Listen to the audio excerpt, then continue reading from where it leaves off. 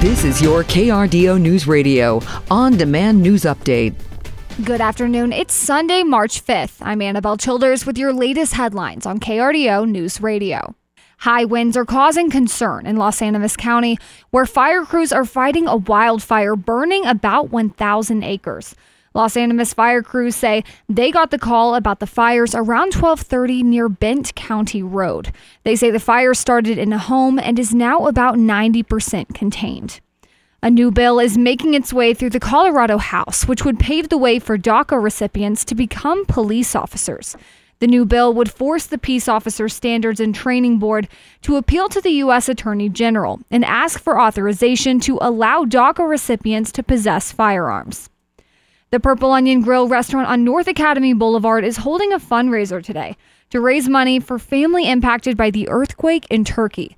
The restaurant is selling authentic Turkish food until they close tonight, with all proceeds going to those impacted by the devastation.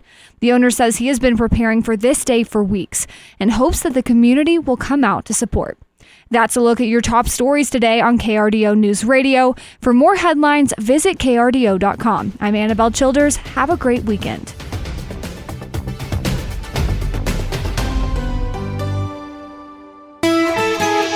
Gusty conditions remain in that forecast. We stay a few degrees above average tonight, but it's not a pleasant one out and about with these windy conditions. Winds begin to come to an end as we get towards those morning hours, with the exception of that southern I-25 corridor. Pueblo south towards Walsenburg, winds upward 75 miles per hour remain in that forecast through 8 a.m. Otherwise, a decent Monday, 49 degrees in the Springs, 57 in Pueblo. From the Storm Tracker 13 Weather Center, I'm meteorologist Joe Rook.